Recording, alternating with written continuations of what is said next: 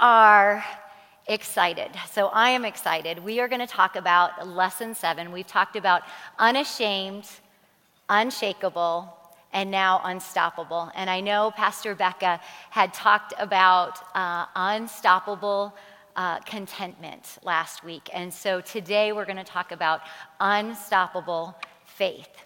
And I like to always go back and pull out a dictionary. Unstoppable means impossible to stop or prevent. So I made a little top 10 list. So this top 10 list, think about like the late night shows you've watched. This is top 10 things that are unstoppable. So number 10, weeds and grass. No matter how much you spray them, pull them, pluck them, mow them, they always seem to come back. Number 9, magazines. Need I explain? They show up uninvited, and then they reproduce at Thanksgiving and Christmas time. And you probably have already gotten some. Number 8, I'm just going to say inflatable and see where that takes you. We're inflatable Halloween now, inflatable Thanksgiving decorations, inflatable Christmas decorations. At one point in time, they were robust, and now they lay in a pile of Christmas spirit. Number 7, anybody have their phone on them? It's called junk mail, junk email. Who has gotten to a point where you can't even delete them? You have like 1,000, who's with me? 1,000 emails because it's just too long to even delete. So you open another email account. Number 6, for the extroverts, it's hugging. It's unstoppable. It's going to happen. And for those introverts, it's terrifying. You know that these people are going to hug you, whether you like it or not. It's unstoppable. Number 5, averting eye contact. You're down in a hallway and there's just 2 of you, and you're walking past each other and you don't know them. It's unstoppable. So just be the bigger person and say hello. Number 4, social media. TikTok, Facebook, Instagram, Snapchat, LinkedIn, Twitter.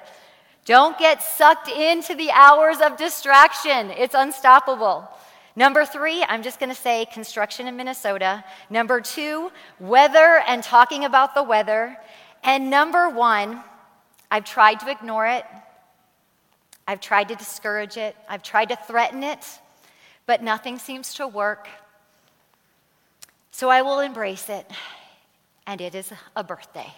It happens, it's unstoppable, so just have fun and embrace it.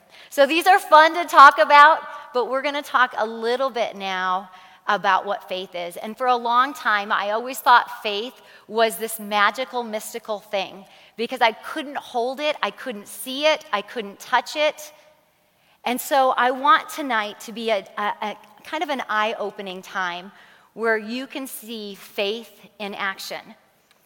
Faith, as described in the Cruden's Complete Concordance, is a dependence on the veracity of another, a firm belief in and trust in a person, thing, event, doctrine, statement. Okay? The Bible, though, says in Hebrews 11:1, now faith is the assurance of things hoped for, the conviction of things not seen. By faith, we understand that the universe was created by the Word of God, so that what is seen was not made out of things that are visible. So let's break it into 2 easy questions that we're going to talk about tonight.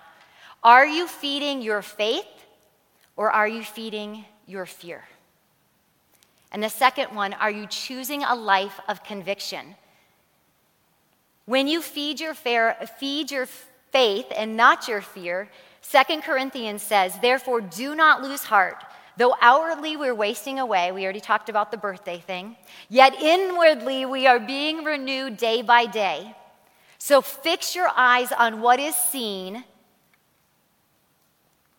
so fix your eyes not what is seen, but what is unseen. For what is seen is temporary, what is unseen is eternal.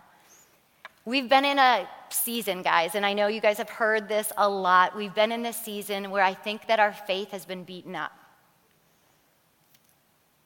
from the disunity, from whatever you want to insert in that, I feel, and my faith included, has been beaten up.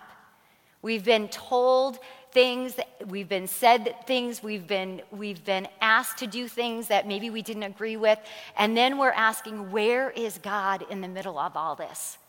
And your faith is discouraged, your faith is doubting.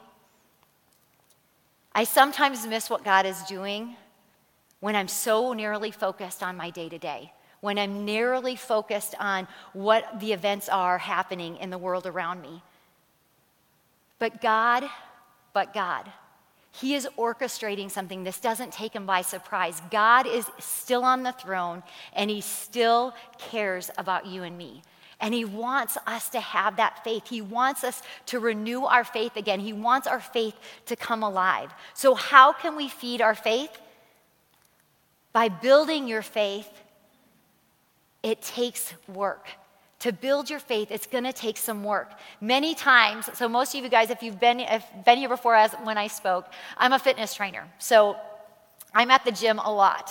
And when I'm there, people come in at different times. So a big push is right now, like when school starts, a lot of them come back into the gym.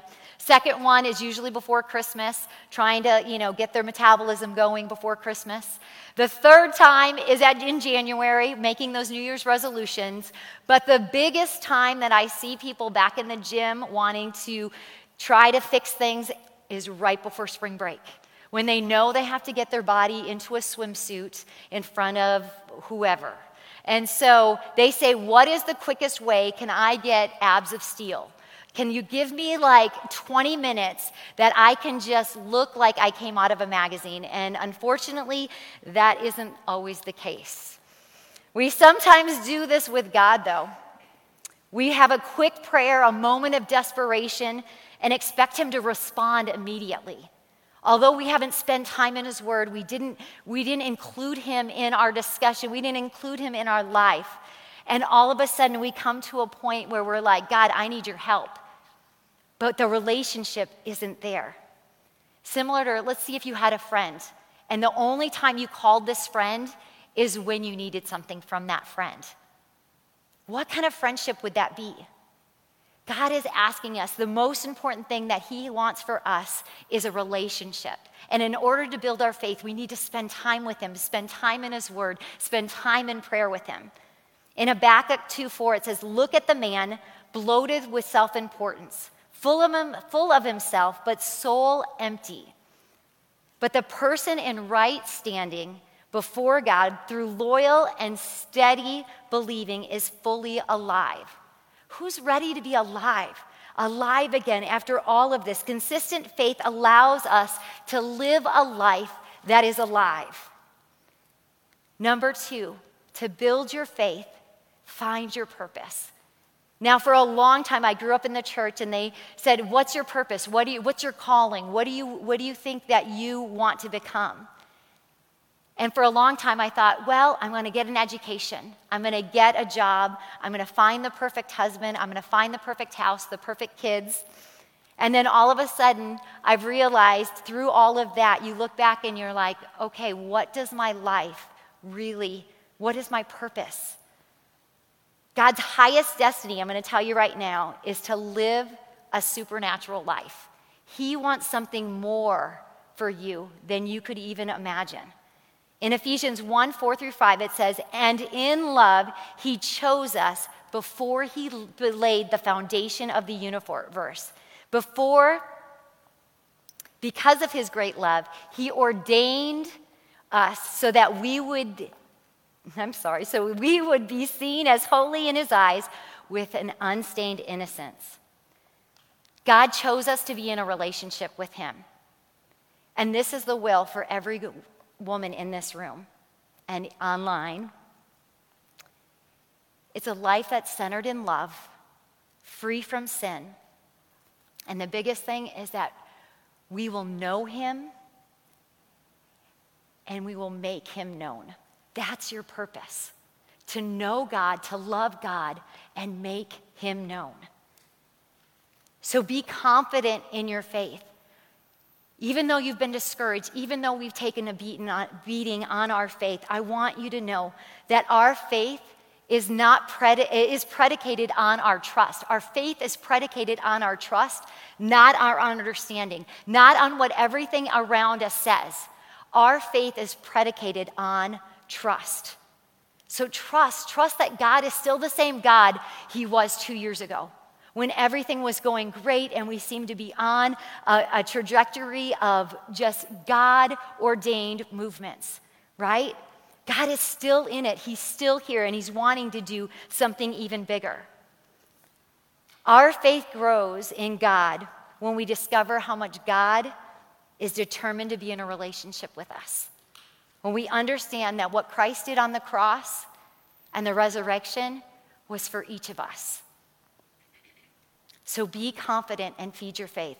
I want to look back. Let's go to, if you've got your Bible or your phone, Acts 2, or if you have your handout, Acts 5, 12 through 16.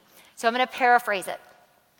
The apostles were now, after Jesus had died and resurrected and ascended into heaven, the apostles were doing Christ's work. They were going around the people. Yet more and more people, the more that they talked, the power and the presence of God was with them. As a result, the apostles' work, sick people were brought in on mats and beds, just laying on the streets, okay, if you can imagine this.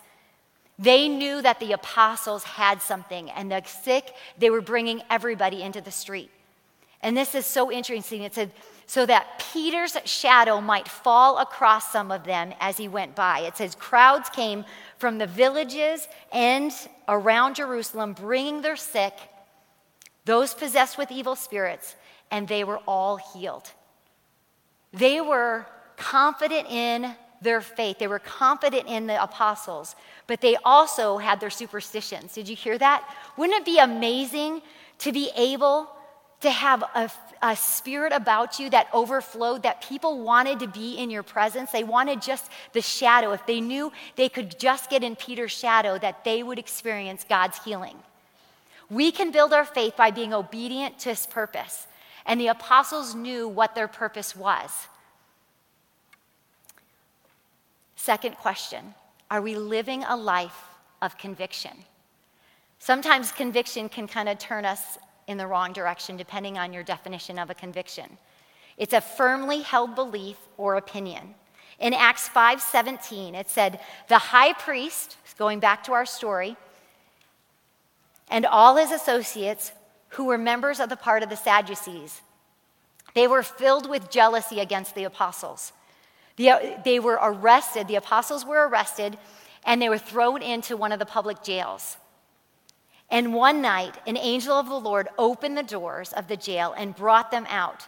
Go stand in the temple courts, he said to them, and tell the people the full message of this new life.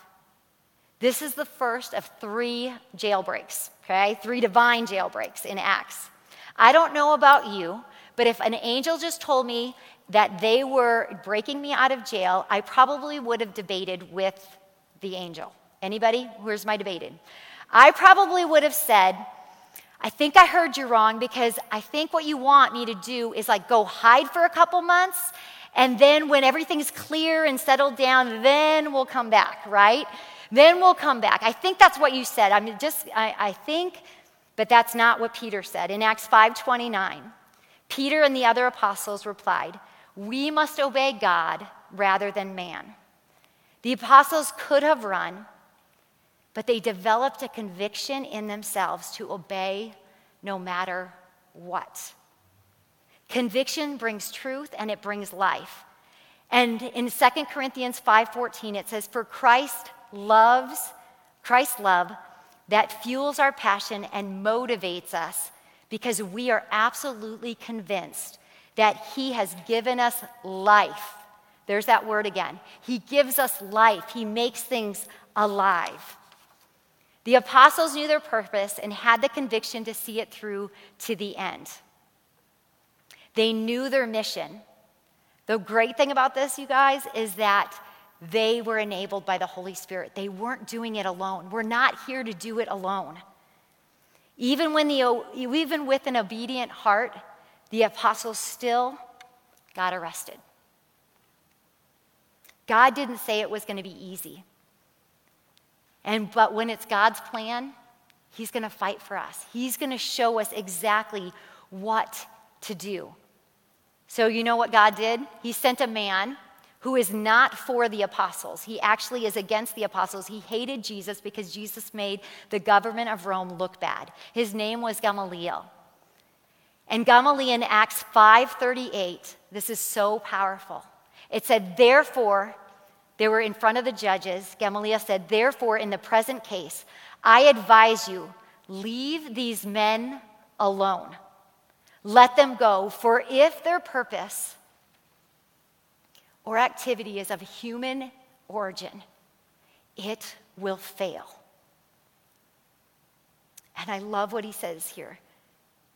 But if it is from God, big G God, you will not be able to stop these men. You will only find yourself fighting against God. Now, this is a man that doesn't know the apostles, is against the apostles, doesn't think that Jesus was the Messiah. It was unstoppable, guys. God can use anybody at any time. This whole week I've been praying, and one of the things that God was sharing to me is that there is somebody in this room that God has given you a plan and a purpose, and you've tucked it away. And the reason why you tucked it away is because someone told you that it wasn't possible. And God told you it was. And so you've hid it away. I want to tell you tonight that it is possible. That the person that said it was impossible is not fighting against you. He's actually they're fighting against God. So if God has given you a promise and he's given you a purpose, don't hide it. Step out in faith, feed your faith, and live out what God is calling you to do. When you have a conviction, it brings clarity. And one of the ways, I don't know if you remember the little passing of the notes when we were in elementary school, where we'd say, do you like me, yes or no? This is a question I want for you. Are my thoughts primarily focused on my desires, my ambitions, my emotions? Yes or no? If it's yes, you probably have strayed just off path. If it's no, then keep going. A self-absorbed life makes us vulnerable to not carry out our purpose. There are times in life where my kids say that they need a me day. And our culture, I think, has brought about these me days. I just need a me day. I just need a self day. Now, I'm not talking about the Sabbath because God said we need a Sabbath. That is a commandment. So you need to rest. You need to have a day of rest. But I think sometimes our convictions we think are just too hard. And if they're too hard, then it can't be God's plan. And I want to challenge you tonight that even when it's difficult, even when God has put something on your heart and you start to get tripped up, or you start to stumble, or you start to get discouraged, there is a God that is right next to you. He's got the Holy Spirit, Jesus, the Trinity fighting for you. You may not see it, you may not hear it, you may not even know it, but there is somebody that's fighting for you, because when God sets a plan in motion for your life, it is unstoppable. So don't be discouraged. Don't let these 2 years, the last 2 years, get you down, because God is still in the miracle working business. He still can provide. He still can do what he's called you to do. So don't get discouraged. I love what Paul writes in Ephesians 1:19. It says, I pray that you will continually experience the immeasurable greatness of God's power, made available through faith. What is it through? Through faith. Then your lives will be an advertisement. I love this translation in the passage. Then your lives will be an advertisement of the immense power as it works through you. As it works through you. This is the mighty power that was released when God raised Christ from the dead, and exalted him to a place in heaven. Faith makes us unstoppable, ladies. You guys are powerful. Our faith sets us apart just like the Christians in the New Testament. When we fuel our faith with God's love and his word, and we speak life over that purpose, faith is unstoppable. One of the stories I was growing up, my grandpa used to tell me in 1906, it was probably one of the greatest acts of faith that ignited a revival. And it was in 1906 in LA. It's called the Azusa Street Revival. And I don't know, some of you guys may know it, but a man named William Seymour flew into Los Angeles in February of 1906.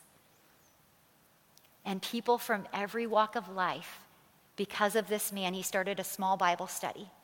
And because he had faith, that ignited the nation. A lot of denominations have come out of that revival, but it wasn't just a revival. It's an old term, right? It wasn't just a revival.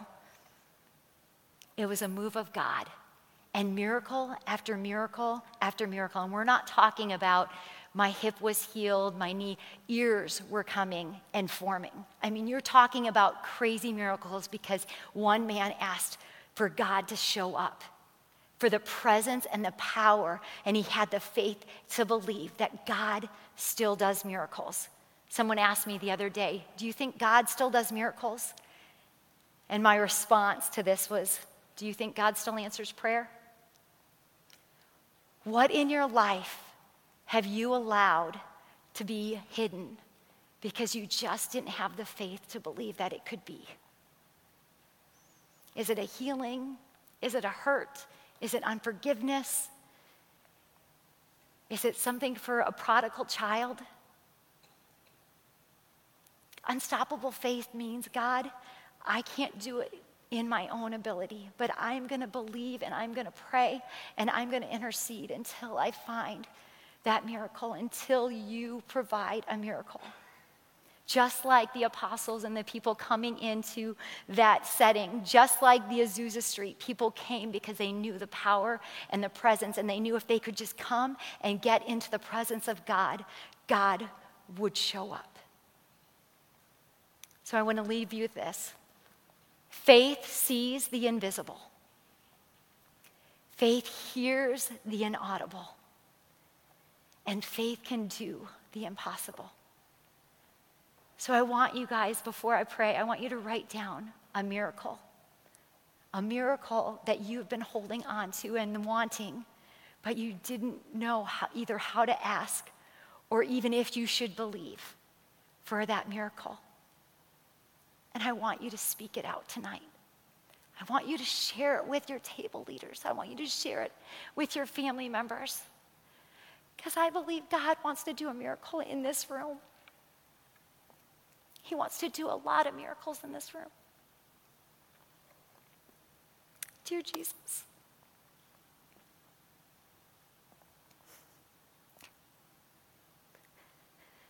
by the power of your Spirit, I invite you in this room. By the power of your Spirit, you are still a God of miracles.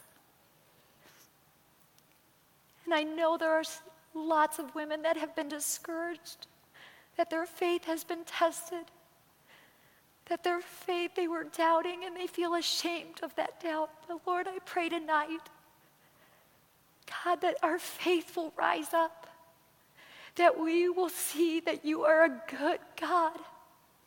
God, that there are good things, and God wants good things for us. So I pray those deep, dark things that we have been holding on to, that we were afraid to ask, I pray that they would come out tonight. God, that we would ask boldly, that we would be able to, our faith would be able to rise up tonight. That as a body of women and believers, I pray that as we come together in community, that we will lift every sister up in this room, and that you would be made known, that our lives would be an advertisement for your faith. So as one person's faith builds, that everyone's faith will build. And tonight I pray that you would do that. We know you can, Lord. And so, Lord, I pray right now, Holy Spirit, come into this room. Holy Spirit, come into every campus, that you would be made known and that we would ignite a revival of miracles that you are yet to do. In Jesus' name, amen.